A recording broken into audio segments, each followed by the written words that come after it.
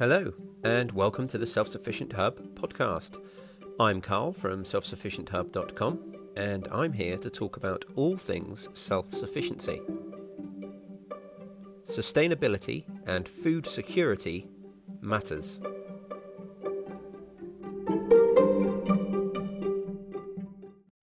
Hello everyone, and welcome to episode 143 of the Self-Sufficient Hub podcast. I hope you're all safe and well.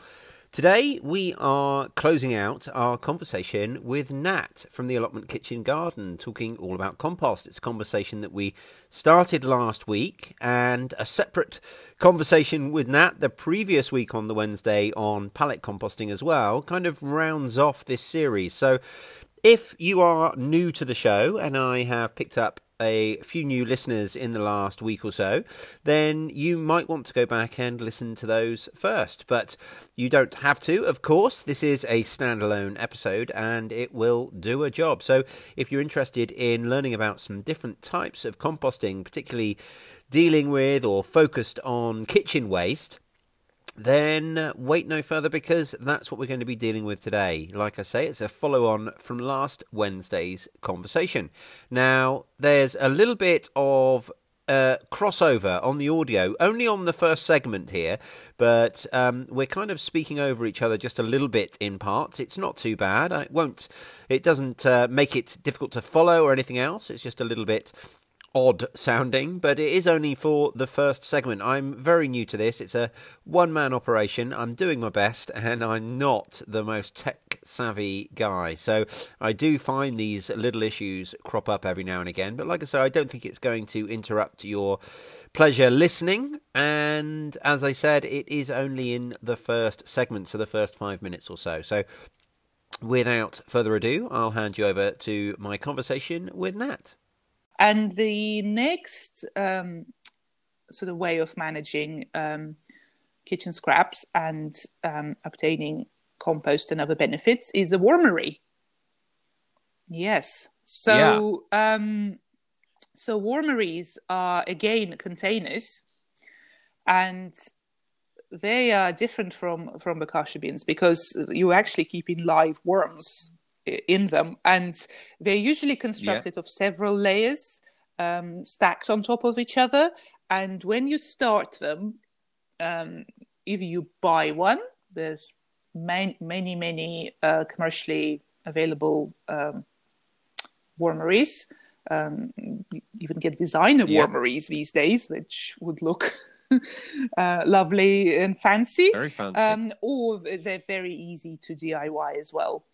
Out of sort of recycled containers. It helps if the containers are all the same, or at least the same size, and this so that you create several layers, or like a stack of containers, one on top of another. And usually you need some worms, which, if you're buying a wormery, they'll often sell you live worms together with the wormery. And those then go to live in the container at the bottom, which has the first layer, which you will put some substrate for them to live in, like some compost, already prepared compost, and that's where the worms will hang out. Then the next layer on top is where you start adding your food scraps to. And what happens is, basically, because these containers, these layers, they have holes in the sides and in the bottom, both to allow oxygen to the worms, and also for the worms to actually go up, because that's what they do in nature. The earthworms do. These are not earthworms. These are compost worms. So they're usually tiger worms or red worms. Red compost worms, and they're not quite exactly the same as earthworms. I have to, I shouldn't have said that. But the point is that they do go up to the surface, because in nature, all organic matter is deposited on the very surface, and so that's where they go up basically through the holes in the bottom of the container, and they go into the food scraps that you add, and they gradually eat them, and they poo out amazing compost for you. And then what? Yeah, well, it's basically the compost is the worm casings, isn't it? It's the yes, exactly. the byproduct of the worms. And it's the most nutritious compost one could find in the world, in this world, and billions of worms very happily doing it for us all the time. Thank you very much, worms. We love you. No, we really do. We wouldn't survive for if all the worms were to disappear, we would not last very long here on this earth. But anyway, they don't get the credit they deserve. So basically, what you're doing, you're essentially farming a community of worms in a container. And because of that, it will require some attention, because you basically have, as any captive animal, they will be, if you go off on holiday, they will be absolutely fine as long as you keep them somewhere sheltered. Well, they generally need to be, the wormery best kept somewhere sheltered, because if too much rain gets in, the worms will drown eventually. So you need to keep them from rain so that it doesn't fill up with water. They also can go sort of slow. The whole process slows down when temperatures go down. So in winter, they're likely to slow down quite considerably. You can insulate, of course, the wormery, or you can bring it somewhere like a shed, assuming you usually keep it outside. Of course, I was about to say, is a wormery some people something you could keep in the kitchen? So, in fact, when I was doing my training for master composters at Garden Organic, we had a whole day on wormeries, and we built them, and we kind of learned all about them. And in fact, the chap who was presenting the course did say that he had a desktop wormery in his office. So he said it worked amazingly well. That wormery that I built at that workshop, I actually we all got to bring our wormeries home, and I did actually keep it in my house for a little while. I did not get on with it being in the house personally. I did find a bit of smell. It wasn't. It wasn't horrible, but it definitely had like a smell of, I wouldn't say rotting stuff, but just, you could tell there was something there. So I don't know if that was to do with, I think I mainly had sort of things like banana peels and things like that in it. So I'm not sure. I did certainly notice it. But on the other hand, yes, I know people who do use wormeries indoors, and I'm not sure if the really fancy ones you get, they might come with filters or something like that. But it's certainly, I know it is certainly possible, and it's like with any of this system, you can tweak them. What works for some people might not work for other people, but bokashi bins can go wrong. Sometimes the balance can get not quite right, and you can get spoilage and mold and smell that is not your lovely fermented cidery smell. So it's this. I think it's the same way. But I keep my wormery out in the garden. Mine is the only very small one. I do not use it as my main composting solution. I just use it very occasionally, really. I add things to it often when I'm going off somewhere, and I do not want. I've got literally a couple of handfuls of kitchen scraps, and I don't actually have a compost bin in my house, because I take everything. All my compost setups are at my allotment, so I normally collect waste and take it there. So so if I'm sort of at if I've got some little bits that need dealing with, they go in the wormery, and because it's just a very small demonstration wormery. Sure. And how long does it take in a wormery Well, for again, I the think compost it to break sort of down? very much depends because it depends on the size of the wormery and depends on its health. It depends on what it is that goes in it. It depends on what's going on with the temperature. So it is a slightly I find it is slightly more potentially slightly tricky process. Although I'm sure once you get into it, then it just becomes a routine. It's just one of those things. But I find that to me, and in terms of trying to promote, and encourage people to compost, wormery might not be such a great beginner thing because of this extra attention. Do you see what I mean? Like, I think if someone's just getting into it, it needs to be as easy as possible and as straightforward as possible and as, workload reducing as possible.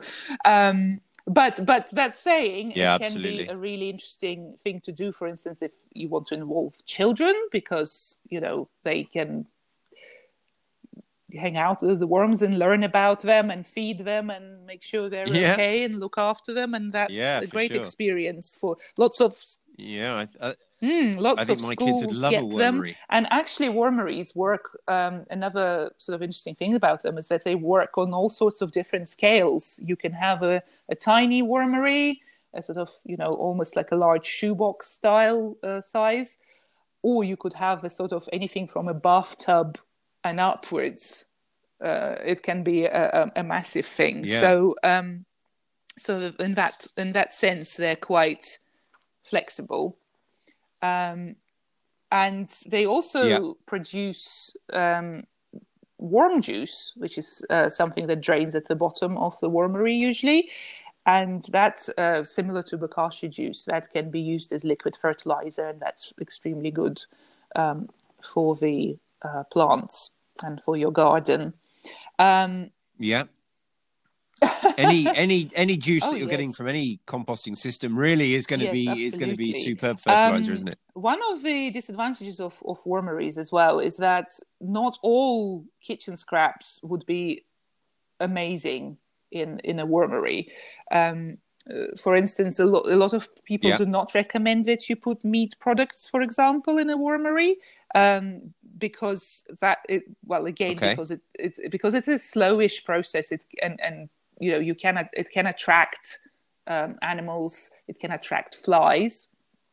Flies are not necessarily the end of the world, but it can have a bit of a smell as well.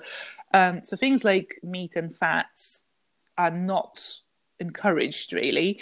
And also things like onions, onion peels, and skins, and citrus, I think in very small amounts would not cause a problem. But if you're doing something like, you end up with a lot of, you make an onion soup or something. A lot of lemon peels or whatever. The worms do not enjoy that acidity. And I think one of these composting myths is that you should never put citrus or onions in a compost heap.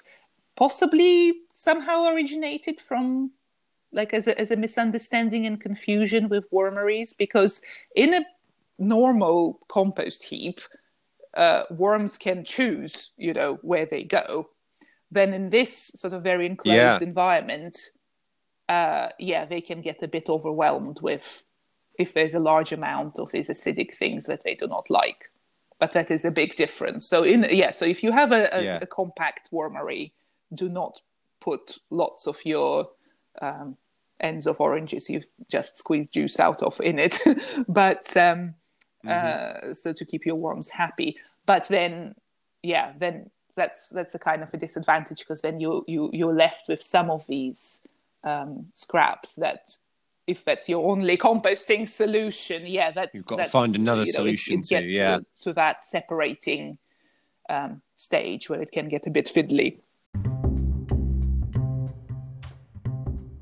It's really easy for you to get in touch with us. You can do it either by sending an email to selfsufficientcontact@gmail.com, or by using the link in the show notes to send us a voice message. You can send us a voice message just using your phone. You could also reach out to us on Facebook, where we have the Self-Sufficient Hub group and the Self-Sufficient Hub page. We're always thrilled to get your feedback, questions, or suggestions for future topics on the show.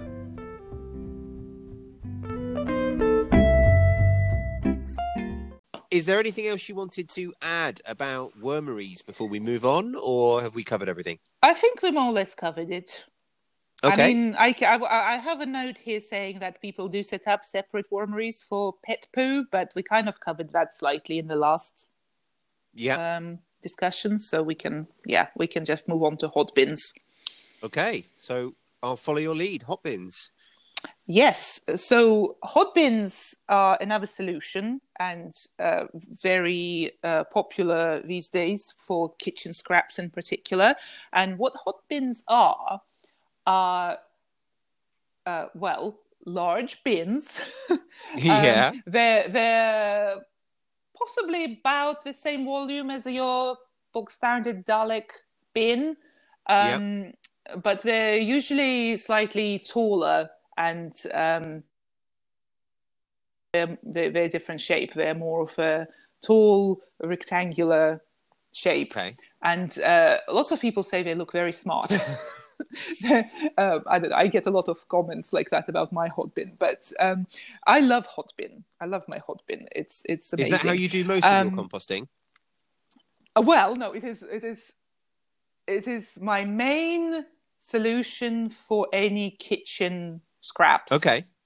At present, as well as some other things. But as I said in our last discussion, I have a lot of other composting setups. But yes, in terms of food scraps, this is my main solution at the moment. Yep. And basically, what happens with a hot bin is that it is an extremely well insulated container. You have a lid at the top where you add your scraps, and you have a big kind of access panel at the bottom that you would open when you want to take the compost out, and you would so waste goes in the top and compost comes out of the bottom. So perfect. So far, pretty standard. Yep. But because it is so. The hot bin I'm talking about right now is a particular brand name. So it is actually a specific product manufactured in the UK. I believe it is manufactured out of a type of recycled plastic. Yeah. I think it is similar to what they make car bumpers out of. So it's quite sort of solid.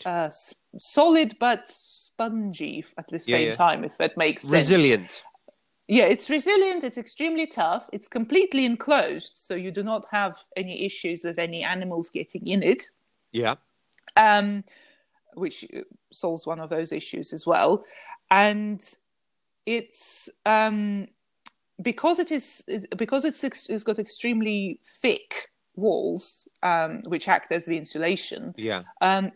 It keeps the heat generated by the natural composting process really well. So it is always very hot. Yeah. I mean, they do have a lot of information on the internet, like videos on YouTube and stuff, where they do troubleshooting, because, it doesn't always work perfectly. It can, there are things that can, it can go cold for various reasons. But I find generally, again, like with any compost bin, really, once you get in the groove of things, and and into a bit of a routine, I found it worked really well. And basically, to stop you there. So this is something I'm quite keen to explore a little bit with you. So once you've got it up and running, do you need to sort of not constantly, but do you need to be regularly topping it up all year round in order to keep that temperature up? Yes. So if you don't top it up, it of course will go cold. Yep. And another pretty major point is that it does require addition of carbon material such as wood chip. Yep. Wood chip really is the best for the kind of optimal performance. They will actually even sell you a bag of wood chip when you buy your hot bin, which, it's handy for people who don't have access to any Yes. wood chip. But I have actually used the hot bin for a year without any wood chip, because normally we do get access to free wood chip from tree surgeons on our allotment site. Yes. But 1 year, it just was a funny year, and we did not have that much. So it was a bit rare. And what I used instead was shredded cardboard. Yeah. And it still worked. It still worked, although I found it didn't quite reach as hot temperatures as when I add wood chip. And also sometimes it produced much kind of wetter, underdone compost. But so ideally, I would recommend adding something like wood chip or bark chips or whatever you can get your hands on. Yeah. Although I know of people who use hot bins without doing that and just adding paper and cardboard, and it works absolutely Bit of fine for sawdust, them. would that work? Interesting. I think very fine sawdust. I mean, obviously it would add carbon, but I think one of the reasons why wood chip works so well is because it's got big chunks, and that adds aeration as well as that carbon material to soak up the nitrogen, because like we said before, kitchen scraps will be full of nitrogen.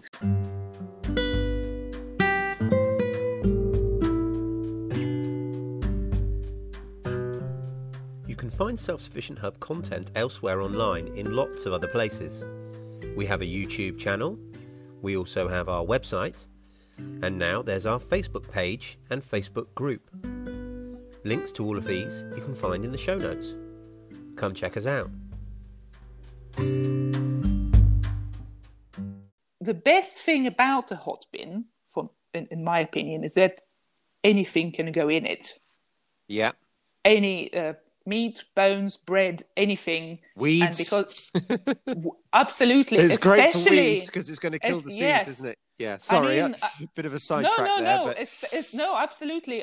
If I ever end up with a handful of something like bindweed roots, that and I have space in the hot bin, totally, that is the place to put things that you definitely want to be dead. Yeah. For that I love it. Although if you do have huge amounts of those sort of weeds, you will quickly run out of space. Yeah. Because although I think it's mostly geared up to sort of average house kitchen outputs. Yeah. Because that's what I believe that's what it was originally designed for. Yeah. And they do now come in different sizes. So you get the bigger one, which is the original size, and you can even get a slightly smaller one. So perhaps for smaller households or for smaller gardens. It definitely should live outside. I wouldn't keep it indoors. Yeah. It could probably live on a balcony, a small one, I would imagine. And so the first best thing about it is that you can just stick everything in it, no sorting required. Yeah. And the second best thing about it is that it turns over the process really quickly. So within sort of 2 to 3 months, you will have something looking very much like usable composted mulch coming out of the bottom of it. I mean, like I said before, when I wasn't using wood chip, I had occasions when I would take the resulting compost out, and it would perhaps be a bit underdone because perhaps it's gone a bit wet. In which case, I would just stick it in a Dalek composter, and it would still look like compost mostly. But if I felt like this was not quite ready to spread on the vegetable beds, I would just set it aside for a bit longer, and it will completely be full of worms and become amazing stuff really quickly. And you do not need to turn it. It seems to work as long as you add this chunky carbon elements. It seems to have enough air in it to carry on with that take process. Care of itself. Another huge advantage of a hot bin that in my head, I don't do any hot bin composting, but it is something that I'm toying with the idea of. And one of the reasons is because I'd like to use it as basically a heater, as a greenhouse heater. I'd like to have one inside my polytunnel just to give me that extra degree or so in the spring and autumn. Yeah, I would love to hear how that goes, because I have heard, I think I've read a couple of blog posts where people have done that. But I don't know, because it is insulated. I mean, it does have a vent at the top. Yeah, So I would imagine, yes, some heat does escape from it, it but I just, must. I mean, because it is insulated, I just wonder yeah. how But much even of it. even if it just gave you an extra degree or so, you could be talking about shifting your frost dates by several weeks, couldn't you, with that just 1 degree? Yes, yes, definitely. And again, the newer versions of the hot bin that they're producing now also have a little tap at the bottom, I believe, for any sort of draining of any Yep. compost tea that might collect in it. At the moment, I've got the kind of, I think the very first one they've made, and that doesn't have that feature. It just has a little grill at the bottom, and stuff just leaks out. Sure. But that doesn't bother me.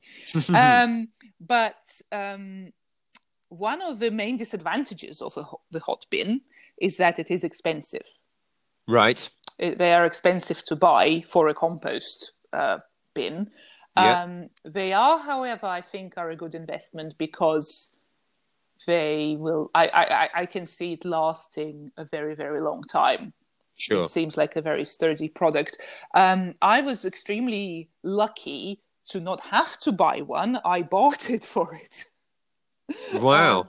With someone who did get the original one, but found it was too big for their household at the time. So it wasn't working for them, and they were looking to rehome it. And it just happened that they were after something else, which I had, and we just Perfect. we worked it out that way. So they got our stuff, and I got their hot bin, which I then had to take to my allotment on my cargo bike. Perfect. Which Love was it. a fun experience, very Cambridge style compost Yeah. bin transportation. But yes, I would definitely put it down as a disadvantage, the price of it, Okay. because they're sort of just under £200, I believe. I'm not sure what Right. it is for a smaller one. That most councils don't seem to subsidise them for some reason, and but there are offers that occasionally come up. Yeah. And also, at some point, I don't know if they're still doing it, but at some point, I know Hot Bin official website were actually selling second-hand bins, Oh, okay. and they were much cheaper than new. Yeah. But of course, So, still do the job. well, I've got a second-hand one, and it's been amazing. It's Yeah. been working for me for several years now, and I love it. It's brilliant. It's certainly one of my favorite composting solutions, just in terms of how easy it is to use. Perfect. And just two other slight disadvantages would be is that, yes, you do need some sort of carbon material to add to it, so you need to have a source of that. I don't know if that's people with reasonable sized gardens might already have a shredder, and they could perhaps prepare their prunings that way. And taking the compost out of the bottom of it can be a bit awkward. I mean, it's probably easier than trying to take it out of a little tiny door on a Dalek composter bin, because it's a much bigger access panel.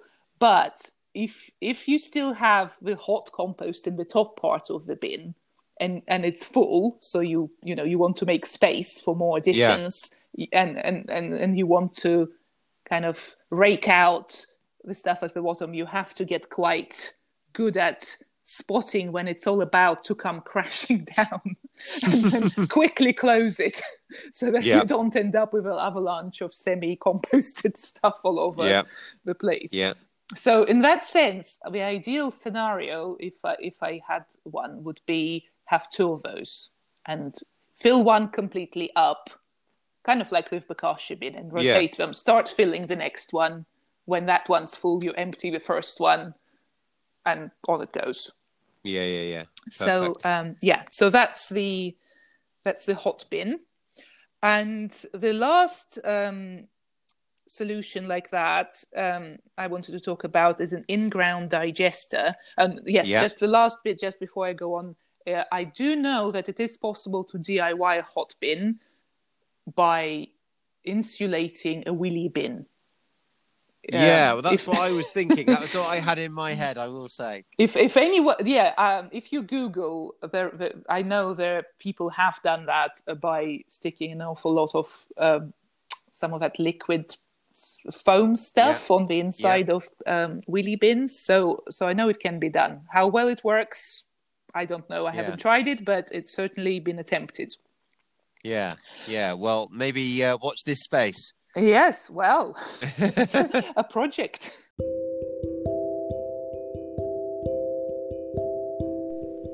You can now support the show directly. Just go to patreon.com/self-sufficient-hub.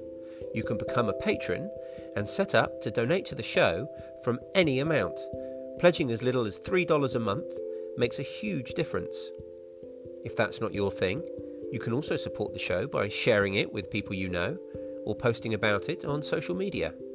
We really appreciate all the help that you give us. It's people like you that make this show possible. In-ground digesters, again, are usually something that's commercially available. So we did talk about them a little bit in the last compost episode. Yeah, very briefly.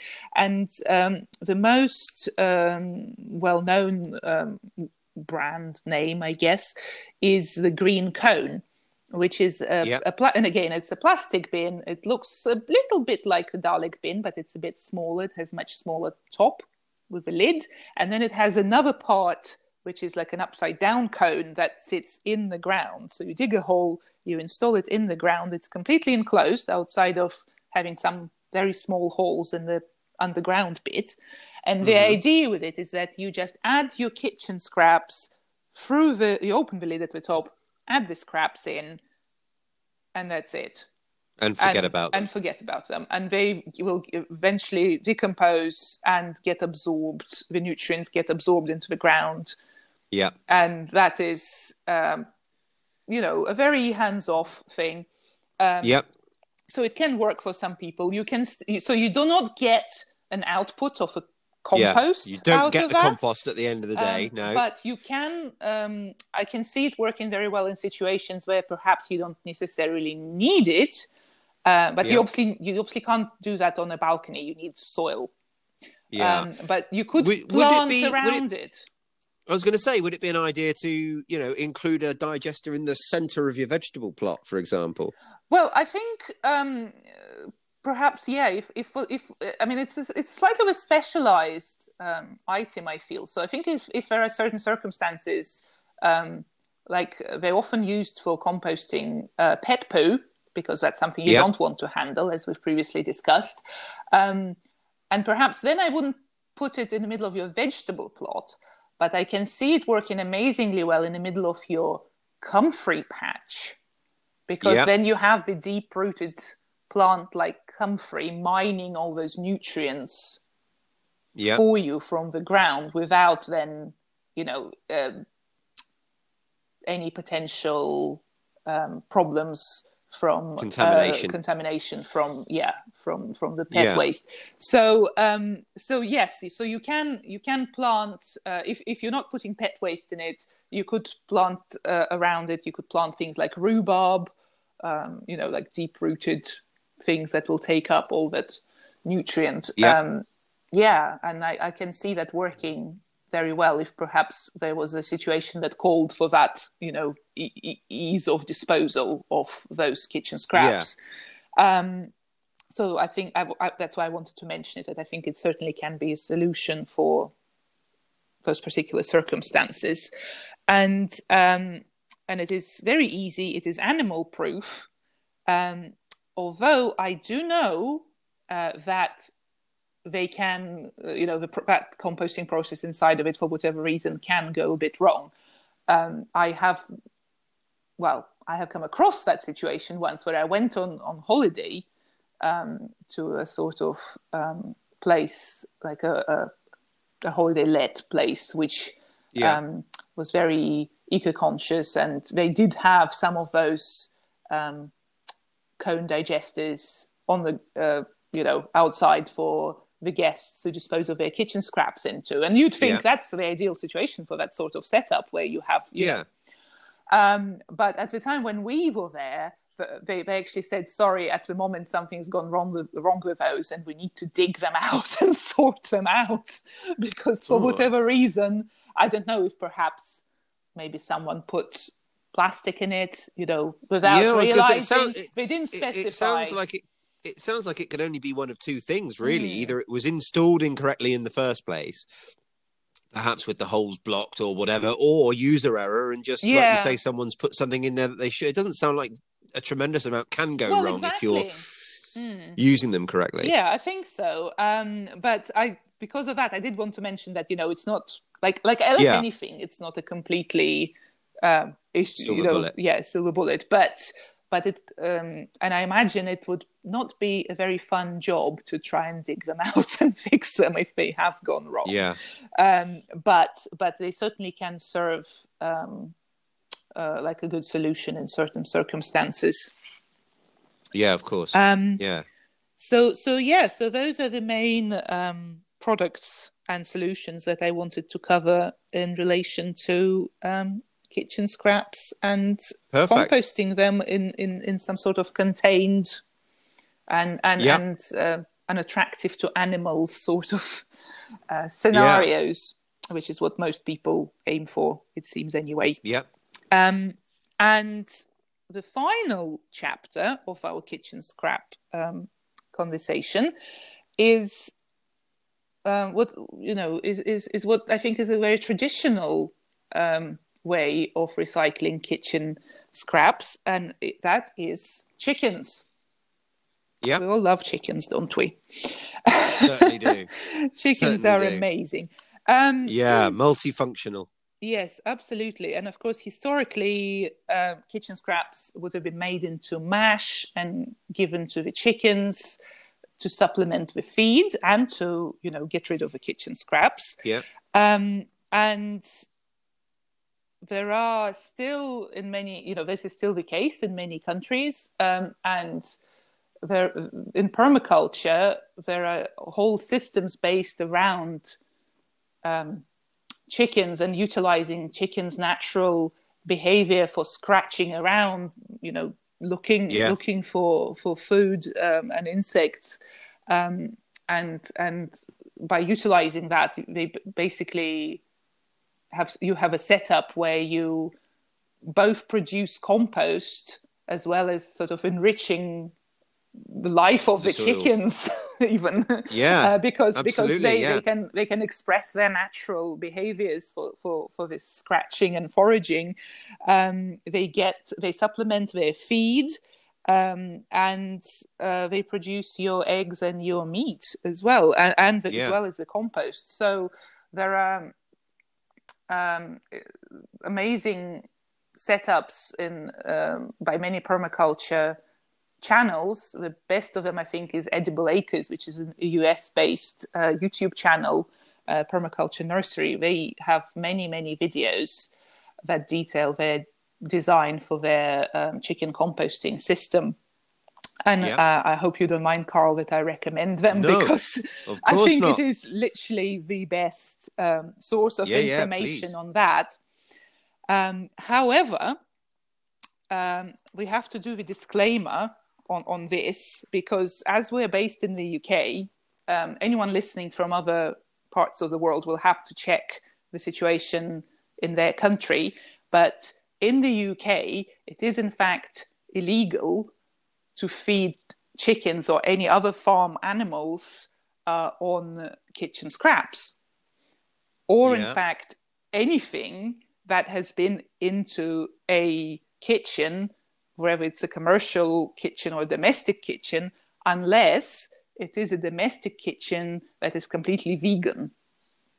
So if you which is all news to me. I hadn't heard of this before until you told me. So certainly something I'm quite surprised to hear, and I'll do a bit of digging about the sort of the actual legalities of it, and because it's shocking to me. I'm not for one second suggesting you're wrong. That's not what I'm Yeah, saying. yeah. I'm saying I want to know. I want to learn a little bit more about this situation and how it came to be, and exactly where the boundaries Yes, are. yes. Well, as far as I'm aware, please do update me if I got it wrong anywhere. But as far as I'm aware, that is the case, and that in the UK, I believe it was originally to do with the foot and mouth outbreak, Yeah, and that was somehow connected to livestock being fed on food scraps, and somehow there was a there was a source of contamination in those food scraps, and that's how sure. that outbreak occurred, and that that was a huge cost to the economy.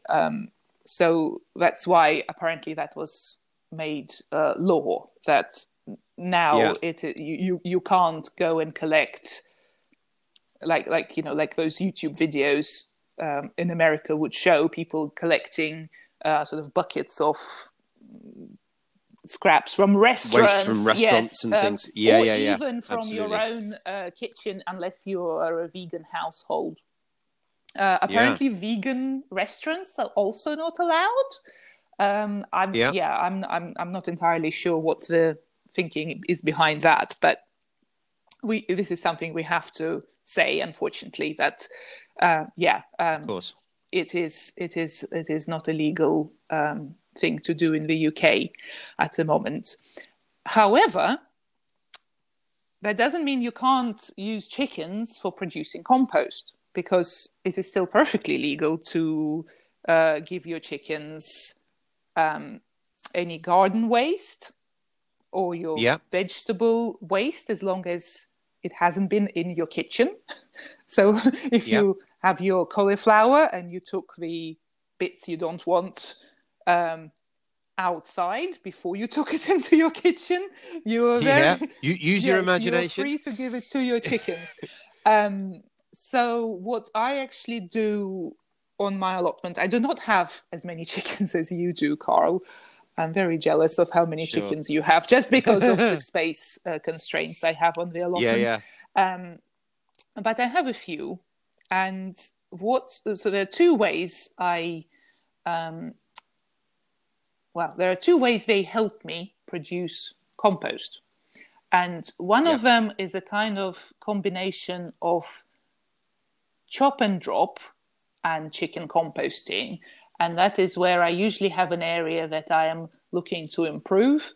And Yeah. I am currently working on an extension to my allotment, which was a dug allotment. It is right next door to my allotment, and so I can actually easily get to it. Well, not at the moment because they're in lockdown, but before lockdown, Yeah. I would let them out in the area that I'm looking to improve. I would leave piles of undecomposed and kind of unbroken down mulching Yeah. materials like dry leaves, Yeah. and I have an allotment neighbor who is a digger who enjoys digging a lot, and he goes around Wow. constantly. He's like a human tractor, that guy. He's unbelievable. He's quite old as well, so I think it's keeping him really fit. but Yeah, must be. he does sort of occasionally turn up with wheelbarrows full of weeds he's dug out of his allotment, and he doesn't want them. So I take them and Yeah. I just pile them up in the areas where I need the compost mulch to end up, and I then get the chickens to go there, and they kick apart these piles, they scratch through them, they shred all these big chunks, so they save me the chore of processing this and chopping it up. Occasionally I Yeah. might come and pile it up again if it's slowing down. They will kick it apart again. They're having lots of fun foraging and Yeah. sort of expressing their natural behavior. And Yep. they're also gleaning their insects and extra Their treats treats. from that as well, which also While dropping manure yes. and churning Yes, everything exactly. up at the They're same adding time. fertility, and I find when it's happening like that, as opposed to just having a chicken tractor on bare ground, where chicken can actually, as we all know, sort of compress the ground a bit if it's just bare soil. But having that extra organic matter on top does mean that they tend to leave the soil underneath alone, because they're just so engaged in playing in all these amazing for them stuff and find or the top inch or yeah. two is just nice loose matter Yes, material for them, absolutely. isn't They it? eat some of the, if there's something green that they think is tasty, they eat that. If there's something, I wish chickens ate bindweed. It's would have been amazing. But yeah, they would leave some other stuff. But generally they would certainly stop anything from regrowing. And that is solution one. So kind of in situ chicken composting / chop and drop sort of situation. And that's about as permaculture as you can get. Well, yeah, we try. And then the second way I get help from my chickens with compost making is my chickens have to be housed in a stationary run. They have a very large run, but again, because of space constraints, I cannot move it around like a chicken tractor. So it sits in one place. And that means that the ground needs to be refreshed. But because I can't move it around, what I have to do is I have to move the ground from within it, if it makes sense. Yeah. So what I do is a kind of a version of a deep litter system, where I don't just have bare soil again. I add as much wood chip or sometimes straw, like a very thick layer of carbon at the bottom of the run. And that again gives them a lot of scope for expressing their natural behavior and having fun, and as well as absorbing all of the manure. So then I added, as a one big heap. They kicked all apart and spread it out to cover the entire area with it. Yeah. And then over the course of a few months to about a year, I keep an eye on it. And if it starts looking like it's breaking down a bit too fast, I might top it up with some more if I have access to more wood chip. And eventually it just breaks down and it becomes an amazing mulch material, because it's the perfect combination of chicken manure is very rich in nitrogen, and the carbon, it just goes together so well. And because they keep turning it, just because that's what they love to do, they love digging in it. It makes it break down just enough, but at the same time, it's never smelly because the carbon absorbs all that nitrogen.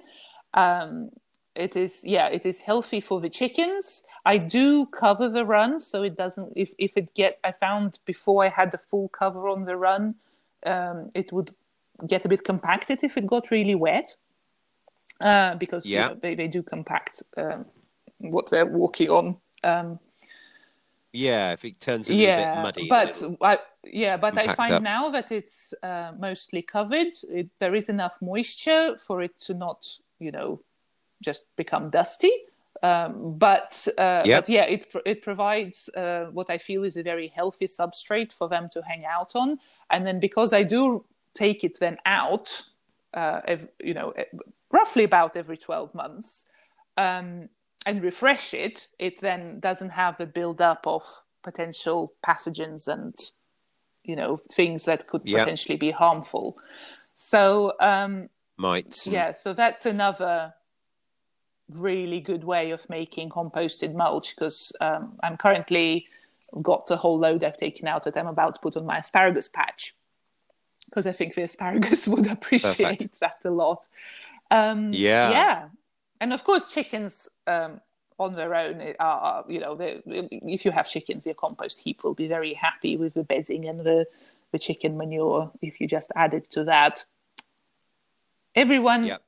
Can't say enough good things Oh, about absolutely. chickens. People who keep chickens, I see you on social media, agonizing about what to do with your chicken bedding and your chicken manure. Give it to me.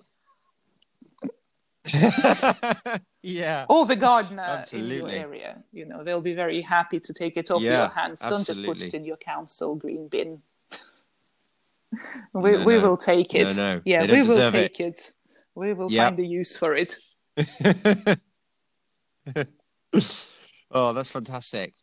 Okay, have we? Do you think we've touched on everything that you wanted to talk about? Unless there's any other questions at this stage, in terms of the kitchen scraps and all the things we could do with them, that's what I had for today.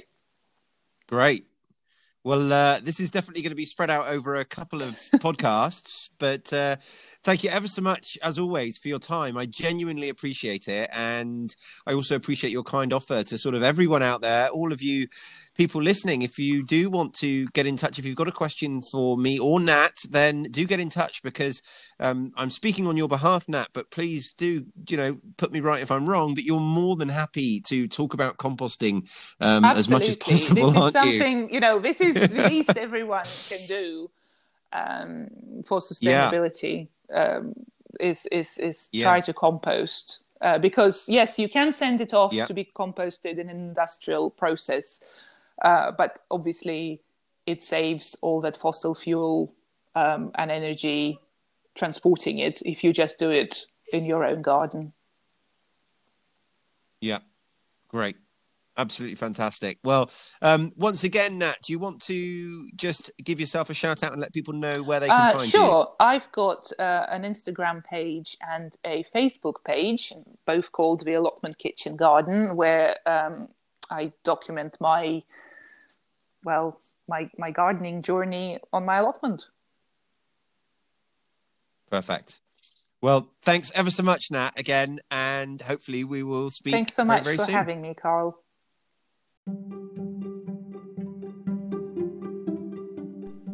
If you find this podcast valuable, there's several ways you can support it. The easiest of which is to rate and review it wherever you get your podcasts.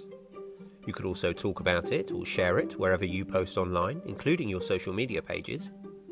And now you can support the podcast directly by becoming a patron at patreon.com/self-sufficient-hub. However you support the podcast, we really appreciate it. Thank you for listening. See you soon.